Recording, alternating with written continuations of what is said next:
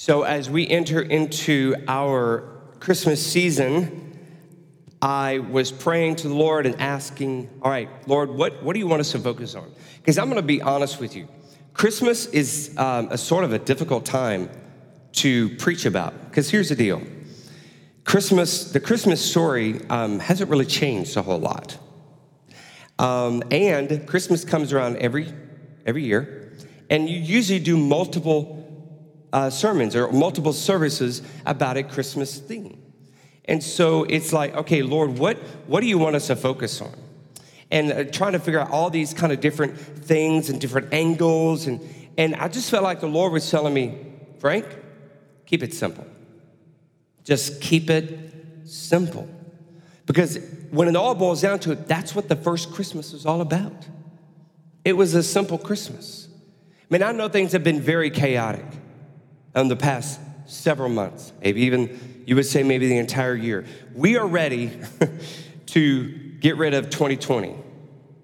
But I hate to be the bearer of bad news, and I'm very optimistic about life, but there's a very good possibility we still may have issues. We still may have troubles leading forward. So this Christmas season, through the chaos and the complexity that is surrounding us, and it seems like there are people just freaking out, whether it be governments or neighbors or whatever. And so Jesus was born at a time that was very similar. There was a lot of complexities. You had Roman government ruling the region of the world. They were the most powerful country in the world. And they were taxing people heavily. And in the midst of all that, they had a census that they threw in there. Oh, let's count people. So they made people go to their origin of birth. And so through all of that, you have this difficult time, this unexpected time, this chaotic, this complexity. It's very similar to what we have today. But I would argue to say, as I prayed about this, that God knew exactly what he was doing. In God's eyes, there was nothing complex about Christmas, that first Christmas. In fact, when you read, and we're going to get through this today, when you read how God introduced himself to mankind from Genesis all the way through the Old Testament, and the story that he shared about himself and the way he revealed himself, there's a lot of complexity about that. And I think God wanted to make things more simple through the new promise, the new covenant, through Jesus Christ. But boy, don't we do a good job of making things complex? We sure do. But God had a simple plan that involved simple parents in a simple place for a simple purpose. So I invite you to exclude all the complexities of life during this Christmas season. I want you to look at it through the eyes of God. Because God intentionally, we're going to see this as we travel through the next few weeks, God intentionally made the first Christmas a simple Christmas. And if we look at it through his eyes, we're going to see that. And why did he make it a simple Christmas? Well, because he knew it would take a simple Christmas to reach a simple people, just like you and me. And it all began with a simple plan. So today, we're going to talk about the simple plan of Christmas. And it all began at creation. Now, I'm going to let you know there's lots of scripture that we're going to be using today. We're going to be jumping around. You're welcome to follow me in God's word if you have your copy of God's word. But we'll have the scriptures on the screen. For those who are watching at home, we'll have that as well. But through this plan, I'm going to be jumping back and forth, New Testament, Old Testament. But we're going to look at the very beginning, the plan. Because the plan for Christmas did not begin with Mary and Joseph. The plan for Christmas actually began at creation. We see Jesus' disciple John talk about this in John chapter 1, verses 1 through 5. In the beginning was the Word, capital W. And the Word was with God, and the Word was God. He was with God in the beginning. Through him all things were made. Without him nothing was made that has been made. In him was life, and that life was the light of all mankind. The light shines in the darkness, and the darkness has overcome it. We just got through singing a song about that. Light of the world, Jesus. Jesus was the Word, the capital W, from the beginning. Now you may ask, well, how could Jesus be the Word of God? I thought the Bible was the Word of God. So the Bible is the written Word of God. Jesus was the living Word of God. So make sure it's kind of a different mindset. The Bible is the written Word of God. Jesus was the living Word of God. We're learning in Genesis chapter 1 that God spoke everything through creation, and he involved Jesus in that. We see this in verse 3, as you go back to verse 3. Through him all things were made. Without him nothing was made that has been made. Through who? Through him. Him, Jesus, was the Word of God. We see this from the Apostle Paul in Colossians 1:16. For by him all things were created in heaven and on earth, visible and invisible, without thrones or dominions or rulers or authorities. All things were created through him and for him. So Jesus was the living Word of God from the very beginning of creation. And that living Word became flesh and dwelt among us. We see this continuing in John 1:14. The Word became flesh and made his dwelling among us. We have seen his glory, the glory of the one and only Son, who came from the Father, full of grace and truth. Those words are in one of the songs we just sang. The fact that Jesus is the Word, the capital W, is a very good thing, because Jesus is how God reveals himself to the hearts of mankind. God reveals himself through the Word of God, the written Word of God, but God also revealed himself through Jesus, the living Word of God. So why did God send the living Word of God, Jesus, into the world? Well, he was the ultimate solution to a big problem.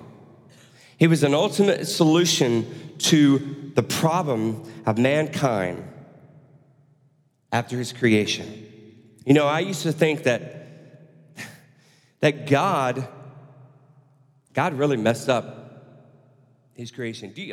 We'll see this in a moment. Do you realize by chapter 3,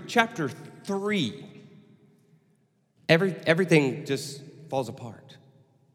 By chapter 3 in Genesis, in this entire book. And I used to think, man, God didn't see that? God didn't know that was coming? Man, he failed. We see a little bit of this in Genesis 2:23-25. The man said, and the man is Adam, "This is now bone of my bones and flesh of my flesh. She shall be called woman, for she was taken out of man. This is why a man leaves his father and mother and is united with his wife, and they become one flesh. Adam and his wife were both naked, and they felt no shame." Now that right there is when things were beautiful. Utopia. Everything was just right. It's exactly how God intended for it to be. But we'll see in just a moment. Everything falls apart. This beautiful creation, his plan, if we look at through our eyes, falls apart. But when we look through God's eyes, it's a different story.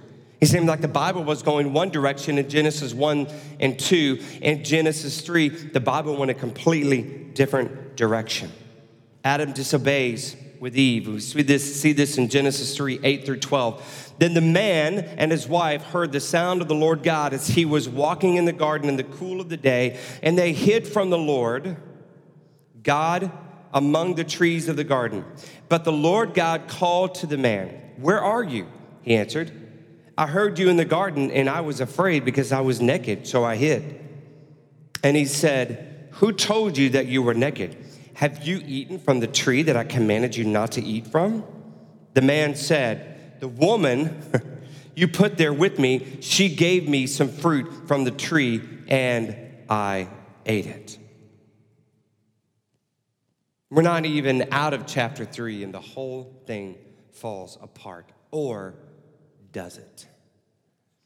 It's easy to think that God wanted to create this utopia, perfect world on earth, and Satan just ruined it all, which he did.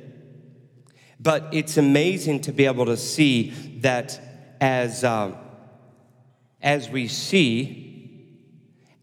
see God move through the story of mankind, we see more and more that God planned for mankind to sin. Now, he doesn't like that we sin. You know, God wasn't surprised. Oh, wow, sin. They sinned. I can't believe it. I was not anticipating this. What do? I was not prepared for this. God planned for man to sin, mankind to sin. Now, let me tell you the reason why that's important. I need y'all to pay attention, watching online. Listen, if you have sinned in your life, which we all have, but even right now, if you're living in some sort of sin, can I tell you something? You did not catch God by surprise. God planned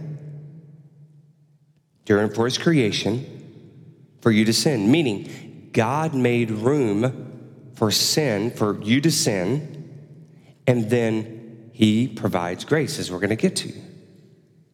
So the reason why that's important is this.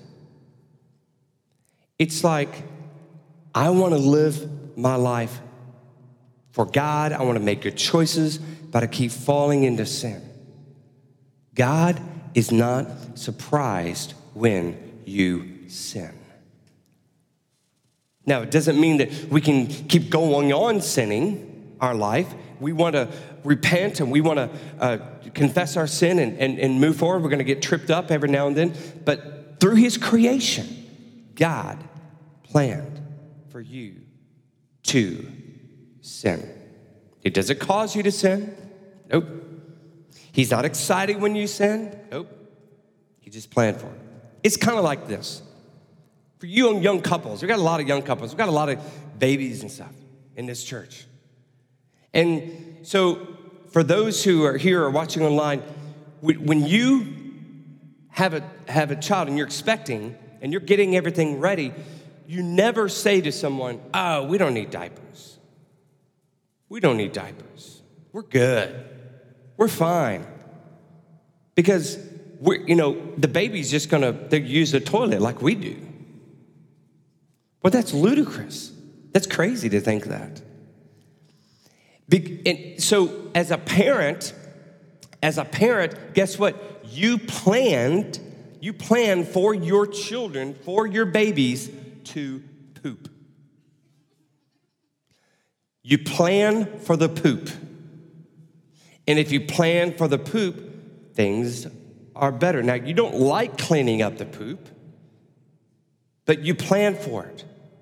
God doesn't like it when you and I poop, sin, right? When we do sin in our life, he doesn't like it. But let me tell you something.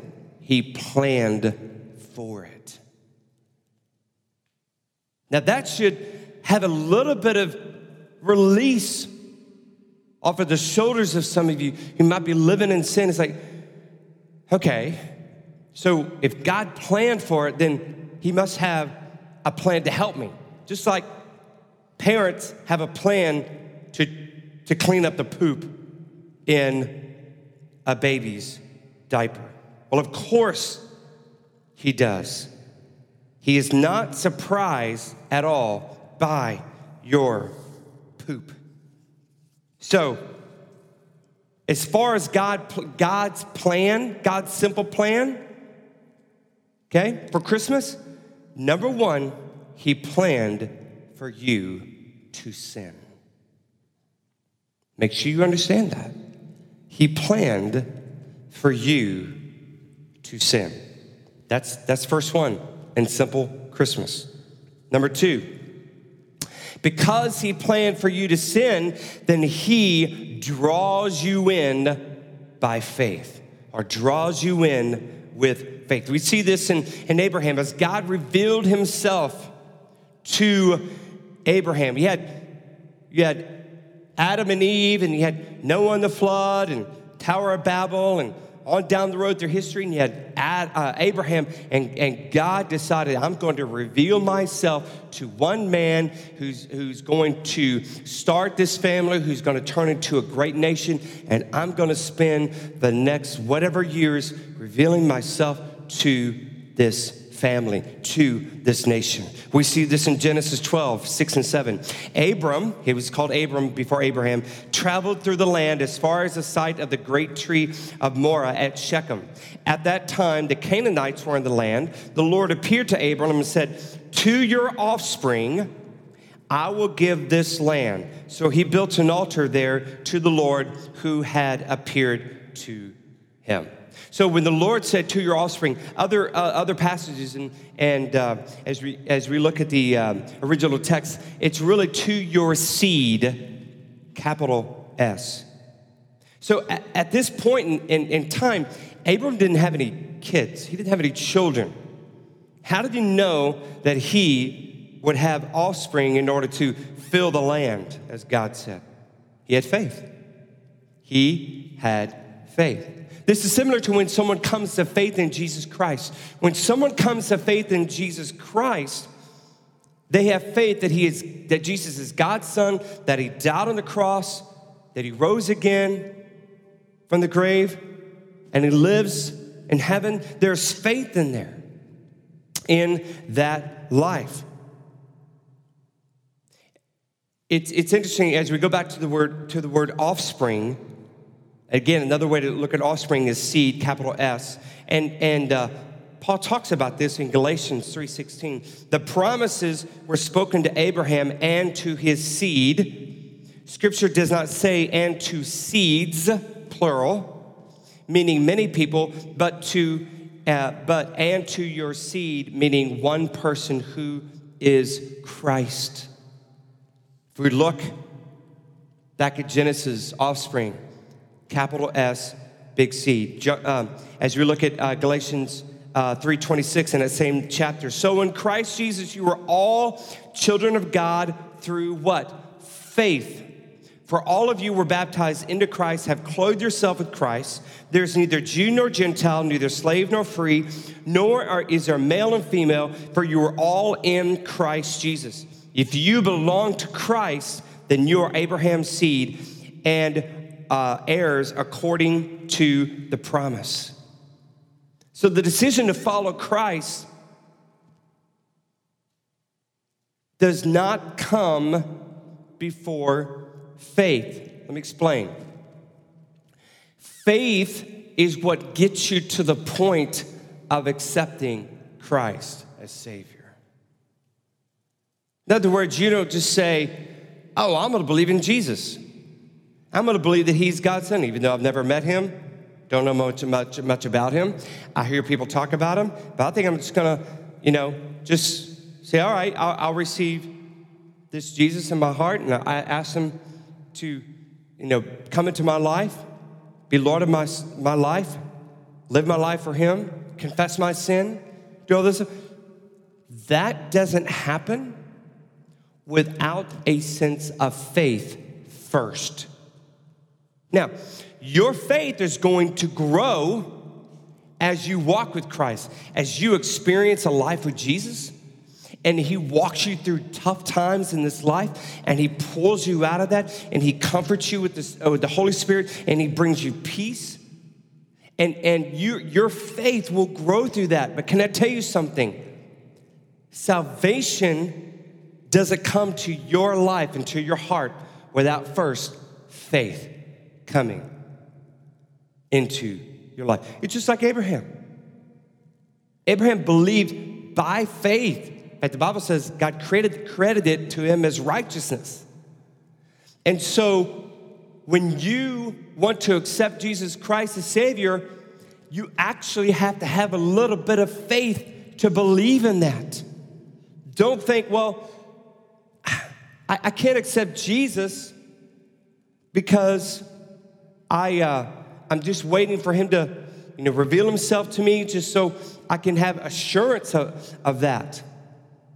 It takes faith to make that decision, to cross that line of faith, to say, you know what? I can't see, but I believe. I've never heard the voice of God, but I believe. I believe he died for me. Because let me tell you something. That faith is being brought in through God pulling you with faith into himself. God draws you into himself, into his love, into his salvation story. God draws you through that. The Bible says it's his kindness that leads us to repentance. And as God reveals himself to you, you're able to believe and to have that faith. So God planned for you to sin. That's part of his plan. He draws you in with faith. And number 3, he does require a living sacrifice. He requires a living sacrifice. We actually see this in the Old Testament, in the law, in Leviticus, with the law of Moses. We see this in Leviticus 1-4. The Lord called to Moses and spoke to him from the tent of meeting. He said, speak to the Israelites and say to them, when anyone among you brings an offering to the Lord, bring as your offering an animal from either the herd or the flock. If the offering is a burnt offering from the herd, you are to offer a male without defect. You must present it at the entrance to the tent of meeting so that it will be acceptable to the Lord. You are to lay your hand on the head of the burnt offering, and it will be accepted on your behalf to make atonement for you. That's the old law. That's how God was able to forgive sins. In the Old Testament, the sacrificial system, an animal without spot, without blemish, was required in order to make a sacrifice unto the Lord for the forgiveness of sins. But why an animal? Why a helpless little lamb? Seems kind of mean. Well, that's the point. A lamb is innocent. An animal is innocent. Since a lamb or an animal can do no wrong, they're perfect for dying for the one who has done wrong, who has sinned. They become the perfect sacrifice of death that we deserve because of our sin. We can receive an inheritance of forgiveness, but an inheritance comes with a price. Can I tell you what the inheritance? In order to get an inheritance, someone has to die, right?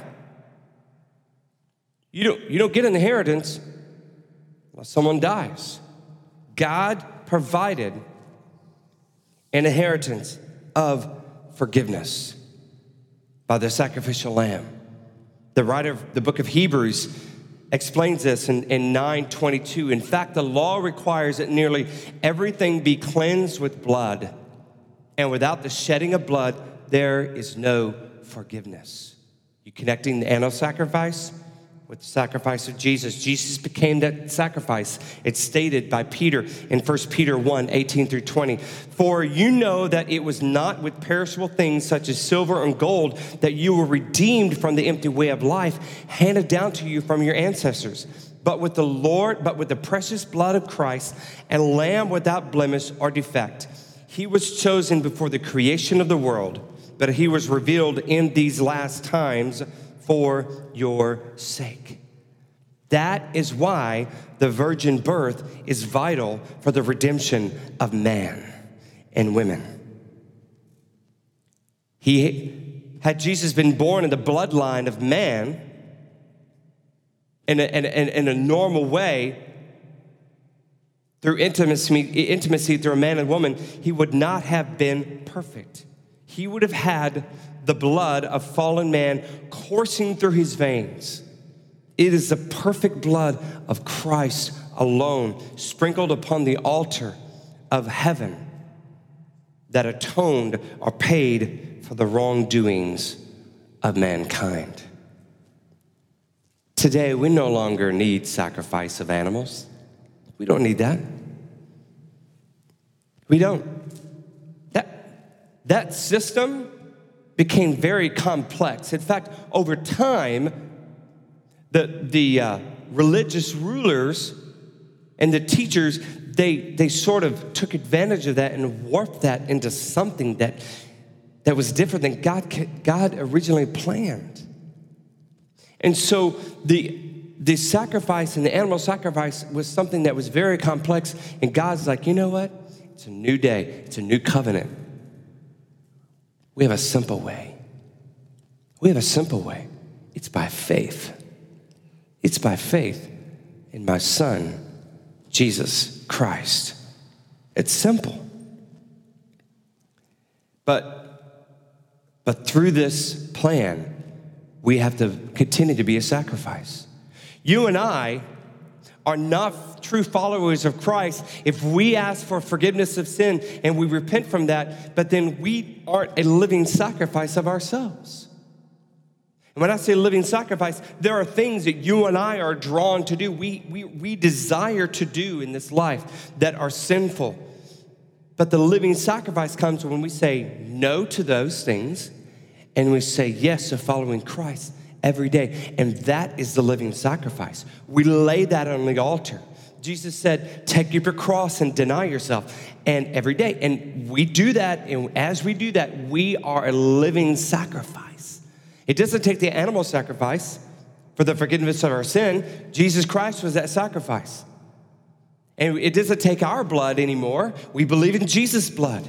But it does take the sacrifice of our life to where we could be a living sacrifice. We talked about this in Romans 12, 1 and 2. Therefore, in view of God's mercies, I urge you, brothers and sisters, in view of God's mercies, to offer your bodies as a living sacrifice, holy and pleasing to God. This is your true and proper worship. Do not conform to the pattern of this world, but be transformed by the renewing of your mind. And you'll be able to test and approve what God's will is good, pleasing, and perfect will. Our selfish desires that we desire every day, to live like the world, we got to lay them at the altar every day. And the altar of sacrifice, it's all part of God's plan. So God's simple plan, he planned for you to sin. But it doesn't stop there. He draws you in by faith. And then, he not only draws you in by faith, but he requires us to continue to be that living sacrifice every day of our lives. And that's all part of his plan. So what does this have to do with you? What is your simple plan? God does have a simple plan for your life. I've laid it out in proof of Scripture. I've made the case today. God made a way out of this complex world filled with wrong choices, and then turned that into a simple choice, the most simple choice you will ever make. It's a simple plan for simple people. It's a simple plan for simple people. This was God's plan all along, to make a way for his creation to choose Jesus and allow God to live inside them through the Holy Spirit. God has already chosen you. God has already reached out to you. We see this in 1 John 4, 9 through 10. This is how God showed his love among us. He sent his one and only Son into the world that we might live through him. This is love, not that we loved God, but that he loved us and sent his Son as an atoning sacrifice for our sins.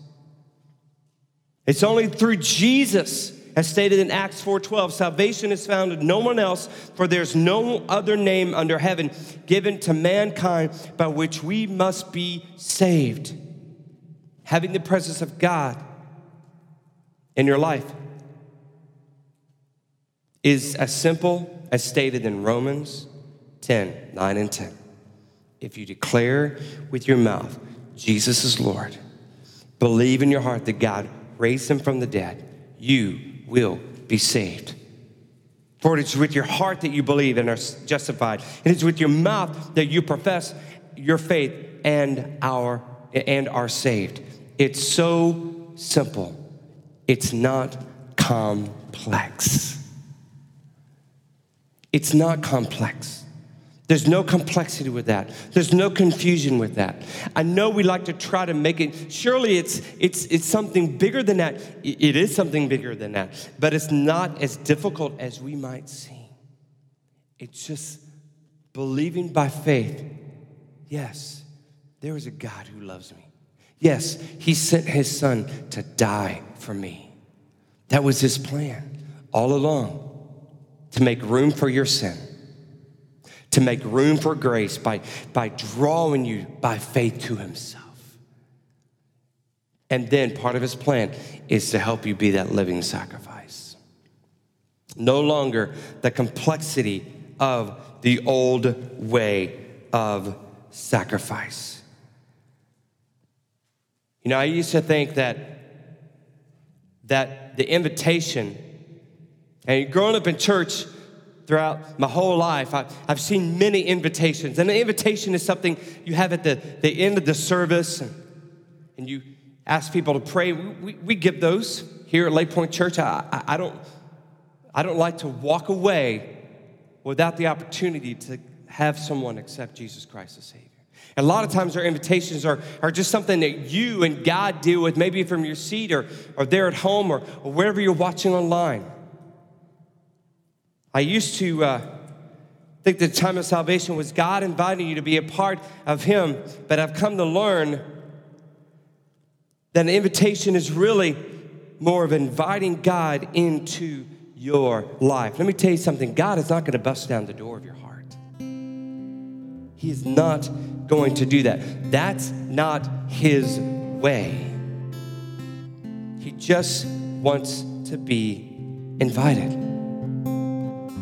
So an invitation is really you giving God an invitation to come into your life, to make room for him, to say, thank you, God, for making room for my sin. Thank you, God, for making room in your great plan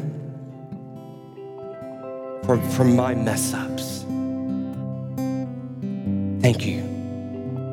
And then thank you, God, for drawing me in by faith, drawing me into your love and your mercy. And then thank you for encouraging me and giving me the power through the Holy Spirit and through your word to be that living sacrifice, to be the person you designed me to be. So because of that, I invite you in. Here is your invitation to come into my life, to come into my heart. Will you invite him?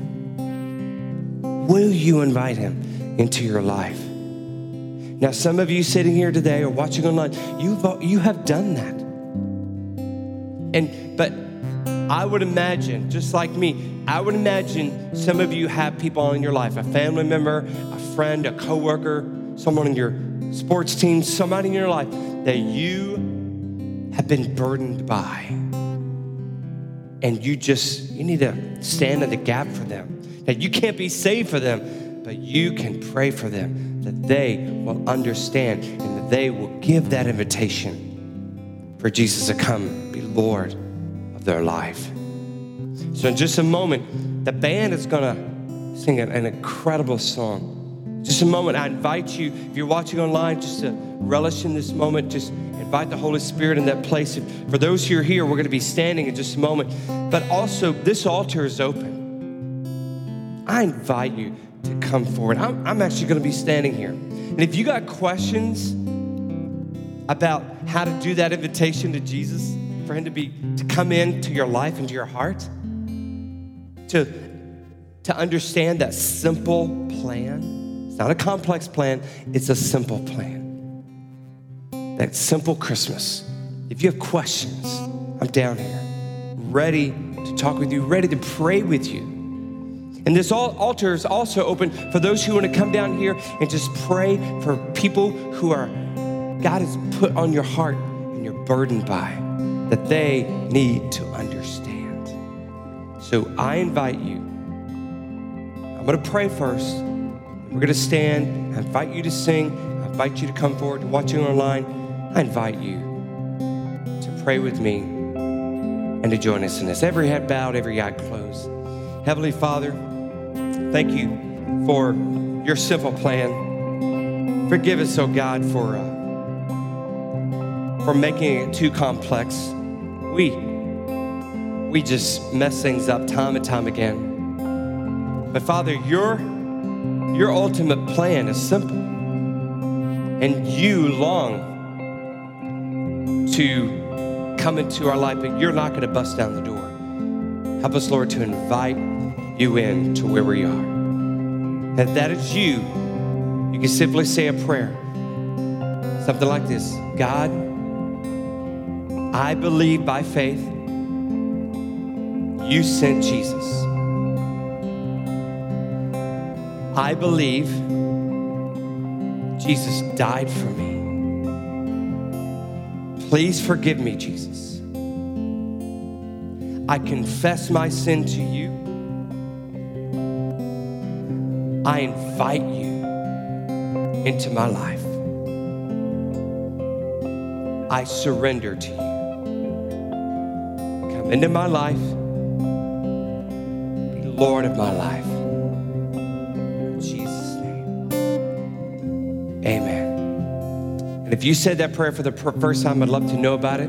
For those watching online, you can send an email to pastor@lakepointonline.com. If you're here today, you can tell me. But listen, we're going to continue in this moment for God to move in the hearts of people. I want you to stand in the gap for people. This altar is open. You can come down here. I'll be praying with you. Let's all do this together. Let's all stand together as the band leads us.